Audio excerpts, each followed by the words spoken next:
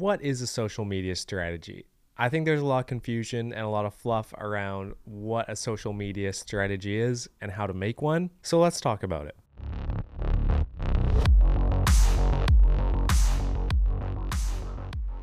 The best strategy is consistency. And are you really surprised? I mean, let me remind you that being better than someone at something is usually just the result of doing it longer or more frequently than the other person. The second best strategy to supplement that consistency is track your analytics and pay attention to the results and do what works. You might have a preconceived idea of what you think your audience wants, but it might be completely different, which is why I always talk about testing out different formats of content. So another broad strategy is to avoid doing the same thing 100 times per month, because you'll never know if there's a format that works even better than what you're already doing. But I'm sure you didn't click on this episode to hear me preach about more consistency and doing more of what works, because I've said that before and I will continue to say it. But let's go into some of the specifics. The reason I want to make this episode is because I'm actually in the process of making some social media strategies and proposing them to companies. So I thought I would share some of the things that I'm thinking about and talk about it together. What is the definition of a social media strategy? This is from Google: a plan that outlines your social media goals, the tactics used to achieve them, and the metrics tracked to measure performance. So let's make this social media strategy based on this: your goals, your tactics, and your metrics. Let's start off with goals. Ultimately, your goal should be to provide value to your customers and make money while doing it. You might think, well, yeah, that's obvious, but don't confuse this with asking for money before you've given any value. You can't do this because you're not actually doing anything for other people. So how do you even know when you've given value? Well, it's because your followers will be begging to give something back to you. If no one is thanking you for the information or asking how they can get more of you, you are not making good enough content. I'm sorry, but that's the truth. And you might think you're doing enough to be asking for people's money, but you probably aren't. Now, if you do need to ask for money from your audience, make sure you're not doing it too often. You want to keep your give to ask ratio extremely high, meaning like 1 every 10 posts should be asking for something. No more than that, else people are going to get tired of hearing you try to sell them on a product or service that they don't want. Or maybe they do want and they just don't want to hear about it.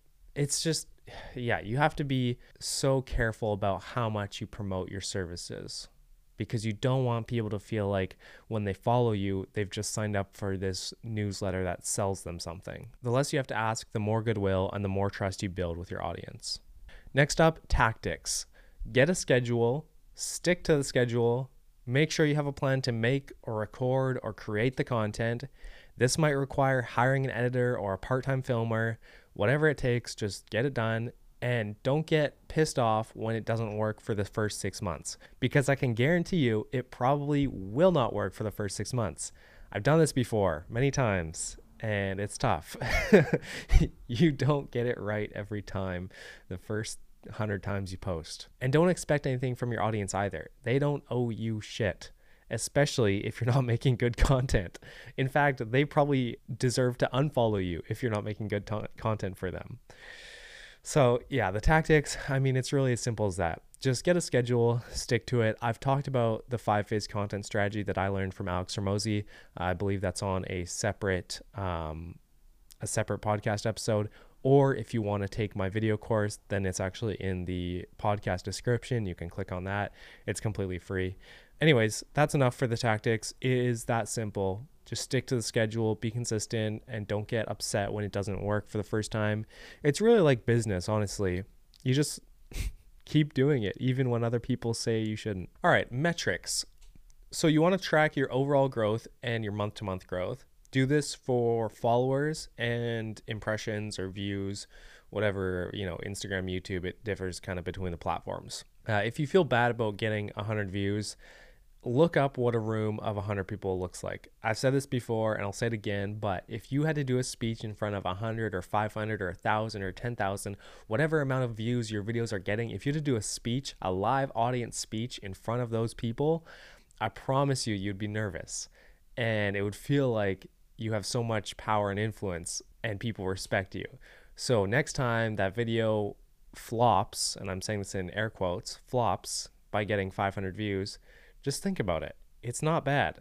You have opportunity to influence people and help people. And if you started with 10 subscribers and you only grew 5 in a month, remember, that's a 50% growth rate in your first month. Change your perspective on how you look at things, because you can measure your overall growth and your month-to-month growth. If you find a new format that works, we talked about this, don't do the same thing 100 times over and over again. You want to be switching it up, try a new series, try a new video format, and then if you find something that works, do more of that thing, that new thing, until it stops working, while also doing your original programming. You don't want to just cut everything, all of your old stuff out, because your current followers might follow you for that original stuff that you do. Whereas if you find a new series that works, you might have new people coming in that want to see the new series. So it's a balance. You have to do more of what works and do the new stuff that's working, but you also have to keep up with your original audience. And that's actually one of the things that I'm working on in this social media strategy for a company. We're trying to figure out, how do we satisfy the followers that we already have while also bringing in new eyeballs, because the type of videos that new people want to see are potentially different than the type of videos that your current followers want to see. So maybe you should look at doing a split of, we do a weekly series that's kind of trendy and potentially could go viral, and we do that once a week every Friday, and new people could potentially get their eyes on that and follow you. The other 2 days a week or the other day a week, however often you post, you continue with your regular scheduled programming, so people who have followed you for your updates or your news or whatever you do, they are still happy. So just something to keep in mind. Why is it hard to have a good strategy? Most people try for 1 month and stop. Most people are scared of failing. Most people are scared of what other people think. Most people are too lazy to track their analytics. Most people will say that they're too busy to add social media to their responsibilities. Most people will complain when it gets hard and they get busy with other things. If you want to have a wonderful business with lots of leverage, using social media to leverage the branding and the power of reaching a mass audience is essential. You cannot expect to do the bare minimum and get results. This is why you can't be like most people, because most logical people would expect a linear graph of success, but it's not like that. And this is an idea from Atomic Habits by James Clear. In the beginning, it is flat. You are making no progress. If you think of a graph, your graph is not going up. It's just going to the side, right? And that graph might be going not up for a month, 6 months, a year maybe. And it's tough to see that, because you're looking at the small picture and you're like, man, this doesn't work. But if you looked at the big picture, the 5-year, the 10-year plan, if you would have stuck with it for that another month, maybe that next month is when it was going to hit, or maybe the second month was when it's going to hit. You have to keep going even when it looks like it's not working out in the beginning. And that's the tough thing. And even worse than this, I think that it's not always straight up from there either. Even when you get past the valley of disappointment in the beginning, it doesn't always go straight up like the graph says. In business and in social media posting, you're going to have times where videos are not doing well, and you're going to have times where your business isn't doing well and you've lost customers, nothing's working, and you want to quit, and it sucks. So I think it's a universal experience. You're going to be very lucky if you never experience wanting to quit when creating content or doing a business. So get used to it. Every time you don't quit, you just made it past another hurdle where someone else did, and you're getting further than that person. So just keep that in mind. And the last thing I want to talk about in this episode is kind of fun, and it's how does strategy, your social media strategy, tie into your branding? Your brand has a voice and a style whether you know it or not. If you're a solopreneur, it's most likely just an extension of you, to be honest, because you're the one who created the business. It's probably based on your values and what you like. And if you own a business with hundreds of employees, then your branding is probably the result of the reputation you've built for yourself, whether that's good or bad. You might have influenced that with marketing or your customer relationships.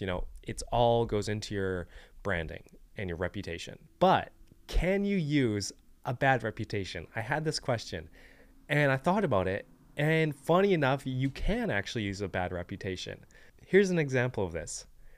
Ryanair is not a good airline to fly on. They're known for having extra costs, hidden fees, not responsive, and they're in general just not a good airline. But people in my generation know them as the company who roasts people on Twitter and TikTok. And they have used this perception of them and kind of that they're the butt of the joke. They've accepted that and they said, okay, let's give it back to people. Let's roast people. And it is, I mean, their marketing person is a genius. It's perfect. So if you want to see a good example, look up Ryanair funny tweets and you will see how they've turned their brand image around a little bit. But your brand voice and the style can also be things like, educational, authentic, trendy, whatever trendy means, environmentally friendly, reliable, innovative, and the list goes on.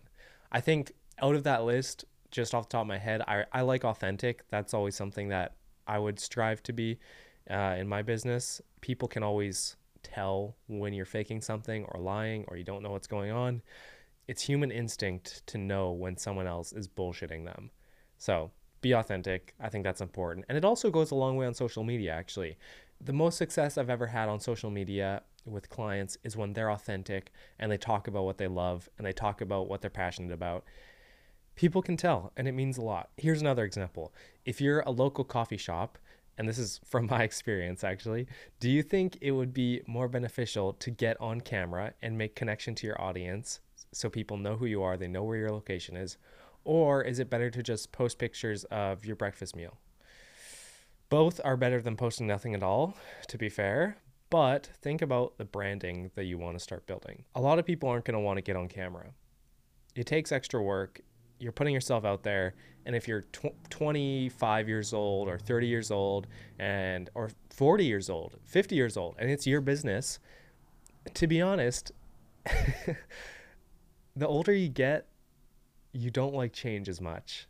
That's a generalization, I know, but it's true. And I have had to convince, people in their late 40s to get on camera, and it's tough because they don't understand it, they don't see the value in it, and they just don't want to change what they've been doing for the past 10 years.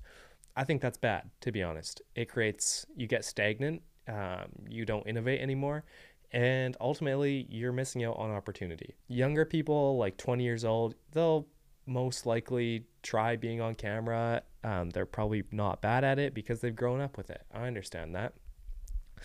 But that doesn't give you a free pass on just not doing the stuff that matters. If your brand needs you to get on camera, then get on camera. It's not that hard. Okay? Just get over yourself. You probably had to do it when you started the business or when you started your social media page. You had to get over a hurdle, and there's lots more hurdles to get over. So let's end it there. Thank you guys for listening to this episode. If you do like the show, make sure you rate and review it and share it with someone, because that is the only way it grows. Right now, it's not growing, which is fine. Because did you know that what's the stat? 90% of podcasters don't make more than 20 episodes, and 97% don't make more than 21 episodes. So guess what? We're on our way to being in that top 3%, even with only a couple listeners per episode. I don't care. It's funny. It's like I said, keep doing it, even though it's not working right now. I understand that people aren't listening, but I also understand that if I do it for long enough, like 4 years, people are probably going to listen. So that's my 2 cents today, and I will see you guys very soon.